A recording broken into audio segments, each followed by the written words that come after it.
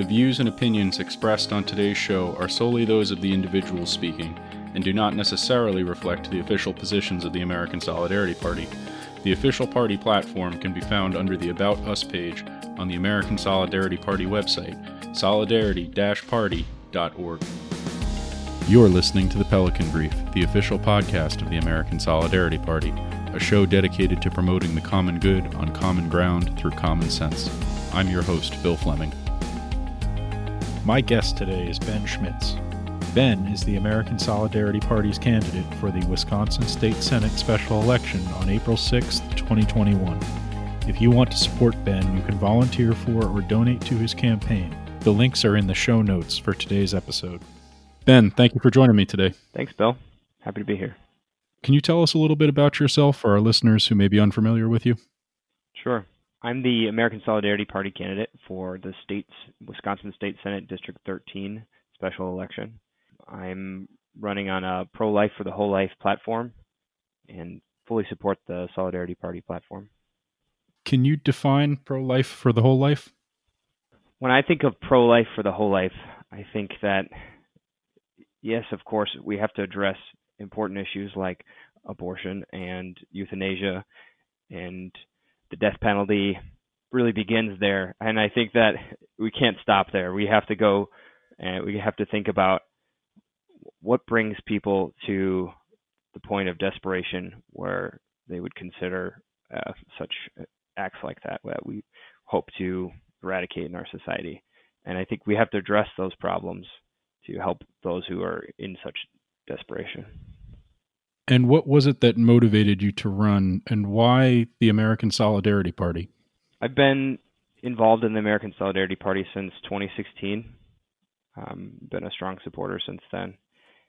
I wanted to run to help promote the ideals of the Solidarity Party and to help make a difference in Wisconsin's State Senate District 13 and in the state. I think that our national conversation and the conversations in our state have been unnecessarily divisive, and that there's much common ground. And I think someone who doesn't come with the baggage of a major party that is maybe parts of it are participating in this divisive demonizing of another party. I think coming without that baggage, I would be in a position to be able to contribute to a conversation without bias or without so much bias. How has your experience both as an officer in the National Guard and as a small business owner prepared you to serve in state government? Yeah, so I own a small business in Sun Prairie, a software consulting firm. I started it a few years ago, grew it to about 15 employees. I've learned a lot about how to be a good leader, how to help others to reach their full potential, and it kind of begins with, first of all, being someone who's worthy of emulating, and then helping see others where they are and accepting others for who they are, and thinking of each person individually and helping them to see for themselves who they can become. In the Wisconsin National Guard, I'm first lieutenant, and I'm an infantry officer. I've been participated in several state active duty, especially recently. I was participating in as a National Guard officer in the riots of Madison and Kenosha. And I saw particularly how how our counterparts in the police force were extremely professional and often misunderstood and mistreated, or sort of verbally abused and sometimes physically assaulted during that time. And I grew in respect for police officers. At the same time, I saw that the way that we police and the way that what we expect of our police officers isn't fair, and that in particular around the use of force, there's a great need for clarifying what we see as acceptable for our police officers. I think that if police officers have clear rules around the use of force, then good police officers will know to follow our direction, the direction that we, the people, give our police officers to say, this is how we want you to act in these kinds of situations. If we clarify rules for the use of force, then good police officers will know what to do. And if police officers violate the rules for the use of force, then they'll know what the consequences are. Right now, he's judged based on whether or not he feels subjectively the feeling of his life being threatened or someone else's life being threatened. And that's not really a sufficiently clear rule. If a police officer feels threatened and does something that everyone sees as, hey, that wasn't right, then that police officer is prosecuted. And even though he followed perhaps the rule as he interpreted it, but not as everyone else interpreted it. And I think that if we leave open to interpretation the rules for the use of force, then we're putting, first of all, police officers at risk because they have to live in fear that they may violate the public conscience without really knowing ahead of time what it might be. And they live in fear that they might be prosecuted for trying to do their job. And at the same time, those who are on the other end of that use of force have to live in fear because they don't know what boundaries the police have, and they might fear that they might be harmed in some way. And I think that if the rules were clear, then everyone could feel safer knowing that, okay, this is how a police officer can act, and this is what we consider acceptable, and this is what we can expect. Has your experience exposed you to any specific rules or specific policy that you would like to see implemented to address that? Yeah, I'd like to propose legislation that would require changes in the rules for the use of force. Often right now, rules for the use of force are determined by the organization in which that police officer, that law enforcement officer is in. In the case of National Guard, the rules for the use of force are determined by National Guard leaders, and each police department might have different rules for the use of force. And I'd like to get that into writing, into law, because department rules don't have the same force of law as a state law or even a federal law. And what we're talking about is sometimes a matter of life and death, and deserves the full treatment of state law or federal law. And in addition to the issue of policing, what other issues are of top priority to your district, and how do you plan to address them if elected? Some other things that I'm really passionate about, I think that we also need to do some work on conservation of our natural resources. I think our zoning and planning could use some work.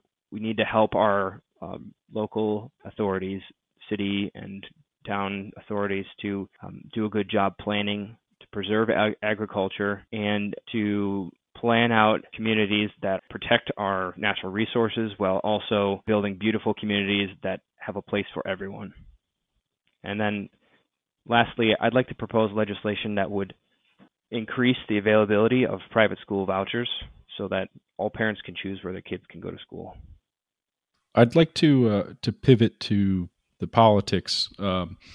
We live in a country with an electoral system that poses incredible challenges for third-party candidates. That's obviously a smaller hurdle to jump in more local races, but I'm curious to hear what your strategy is to break through that and what you see as your path to victory. The number one obstacle for a Solidarity Party candidate or any third-party candidate is the perception that candidate cannot win. It's a self-fulfilling prophecy of sorts.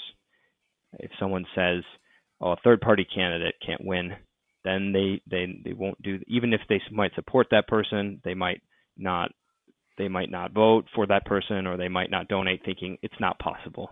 And this is a lie. There aren't that many candidates on the ballot currently in this race. After the primary, there will be only 4 candidates on the ballot.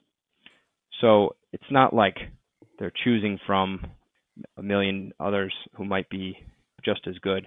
There are really only 4 choices, and if voters choose based on their conscience, then the right person will be elected to office.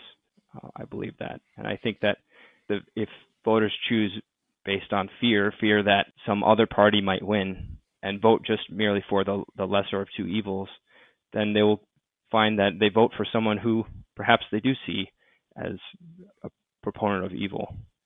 And is that really what you want for our country? Is that really what you want, a candidate who you see as a lesser evil? I think that if everyone voted their conscience and did their part, that we would see the right candidates making it into office. So if someone listening to this is in that position and is feeling pressured to vote a specific way to keep a certain candidate out of office, what does the American Solidarity Party offer to that individual, or maybe somebody who is considering not voting at all? Well, first of all, the Solidarity Party it's a place where voters can bring their issues that they care about and be listened to. The Solidarity Party we have an atmosphere here in the Solidarity Party that we're open to ideas. We have opinions, and we have research to back up our opinions, but we have open discussion, open dialogue, and commonly in our current political culture, we find that expressing one's opinion is usually only met with violence or name calling, or essentially just not listened to.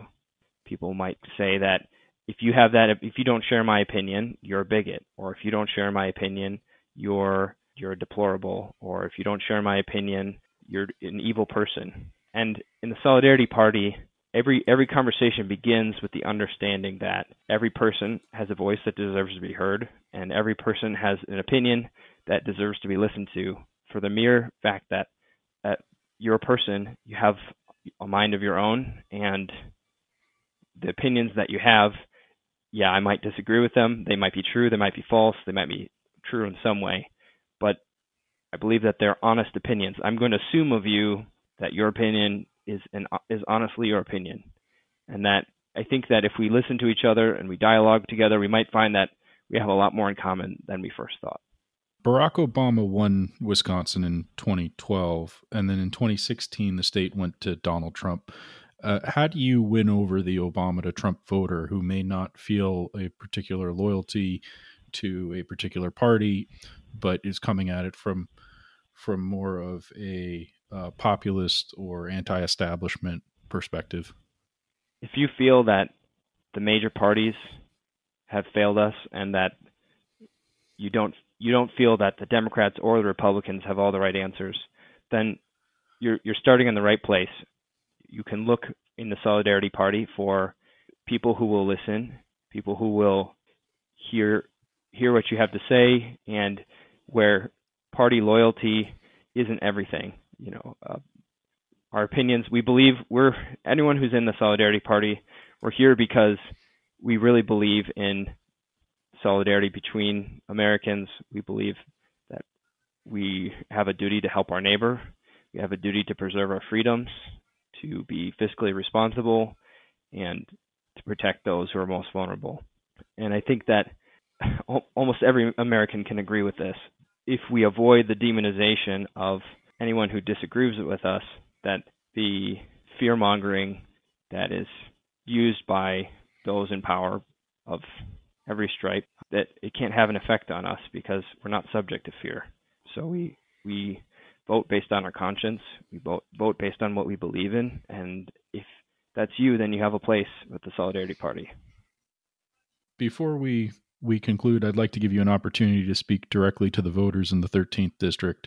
If you had the opportunity to speak with each of them one-on-one, what would you want them to know? First, I'd want them to know that I want to hear what they have to say. I want to hear about the difficulties that they've faced, both in their society and even personally. And I'd like to ask them, how can I, as a senator, how can I help you in your community? And what can I do to make your community a more just and a more livable community for you and for your family and for those around you that you see? If people like what they heard today, how can they get involved and help support the campaign?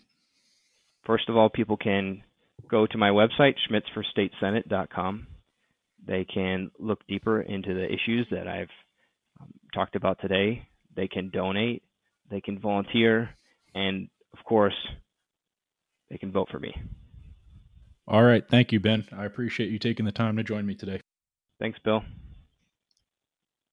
One common refrain that comes up often when speaking with individuals who are running for office on a third-party ticket or supporting a third-party candidate is the way in which partisans will use fear to try to ensure that voters toe the party line of the major party whom they feel is the lesser evil. Many Americans either explicitly or implicitly think of politics as inherently partisan. Politics becomes a decision between only two options, one which is bad and one which is either slightly less bad or maybe marginally good. This makes their political lives and political decisions easier for them. It allows them to have a quick answer so that politics does not consume too much of their already all too busy lives. One of the most concerning things that I have heard from people who are either excited or relieved that Joe Biden won the 2020 presidential election is that we can return to normal. They look at Joe Biden and see someone who makes them comfortable. They see a person who will lead a boring administration and allow them to forget about politics. The problem is that normal was not working. A return to normal is a return to 40 years of bad policy. One of the good things about Donald Trump's presidency, at least in my opinion, is that he lived under a microscope. Many people were often upset by things that he did and said, whether justly or unjustly, depending on the incident you're talking about. But there was a level of accountability there. We were not lulled into a false sense of security. We could not ignore his actions, and he knew that. We've seen what happens when a president knows they aren't being scrutinized. Politics becomes performative. You say one thing in front of the cameras and while at the podiums, and do another when the door closes behind you. You show up to Flint, Michigan, and drink a glass of water to calm people's fears rather than replacing the damaged pipes that were causing lead to leach into the water in the first place. The election is not the end. It is the beginning. As of this week, we have a new president, and we will need to hold him accountable, preferably to the same degree that we did with Trump. If we don't, you can be assured that we will get more of the same. We will get more of the corporate-friendly economic policy that is strangling the working class, while our tax dollars are spent in overseas conflicts that have little to do with our nation's safety and security. Ultimately, the Democrats and Republicans want the same thing from you. They want you to show up on Election Day and vote, and then go home and forget they exist for 4 years while they line their pockets and the pockets of their friends. They want you to think that their opponents treat immigrants worse than they do, or care about the unborn less than they do, when the truth is neither of them care about either of those groups of people.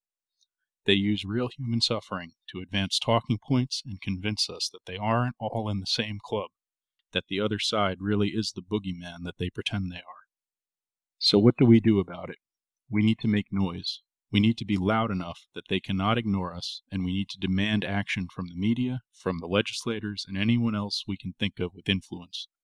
We need to be clear and consistent that if our president or legislators do not represent our interests, that we are willing to withhold our vote from them, even if that means voting for the xenophobic boogeyman who does not really exist, or the socialist boogeyman who also does not exist, a third-party candidate, or not voting at all. Throughout the last 2 years, I've made it a habit of calling Senator Perdue's office. I spoke routinely with the receptionist in his office and told her how much I was disappointed with specific legislative decisions he made and his lack of willingness to publicly address certain issues. Eventually, I started opening my conversations with, "Let Senator Perdue know that if he wants me to vote for him in 2020, he better," and I would make my request. Needless to say, he let me down every time, and I did not vote for him. I have no idea how many others called in like I did, but if more of us had, David Perdue might be sitting at home regretting his decisions right now. That is, if he believed that his inaction cost him his job. The truth is that David Perdue probably doesn't believe that his actions had anything to do with his electoral loss, and the sad reality is that he's probably right. The American populace generally does not vote based on what candidates do or don't do right. They vote based on a perceived threat. A threat that, while not totally imaginary, does not exist in reality quite the same way it does in their heads. The skill that most politicians have is instilling and amplifying fear in the minds of their constituents. We as a society need to break from this mold. We need to learn that the threats that we are sold are not nearly as severe as we are conditioned to believe, and that the vast majority of our current politicians are motivated by money and power rather than altruism. If the current slate of politicians are solely motivated by nothing more than self-interest, we can and must make sure we use their self-interest to our advantage and the advantage of the American people as a whole. The only way that you will get them to act is to threaten their position of influence and cause them to believe that their future in politics is uncertain.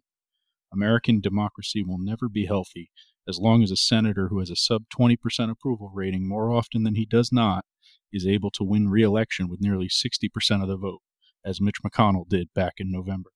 The surest way to correct this is to resist the urge to become complacent.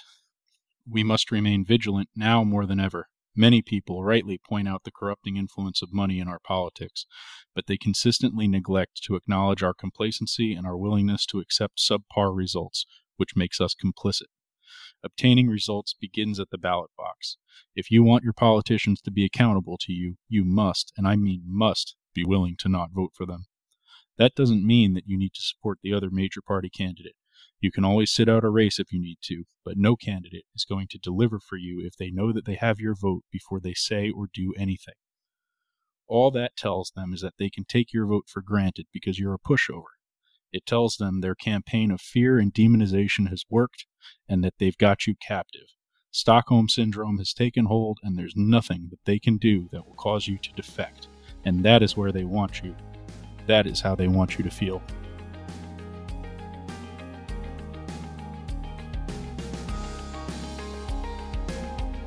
Thanks for listening. If you enjoyed today's episode, please share this podcast with your friends and family, and subscribe so that you never miss an episode. Our next episode will be released on February 1st. Tune in to hear my conversation with David Bailey on creating cultural artifacts.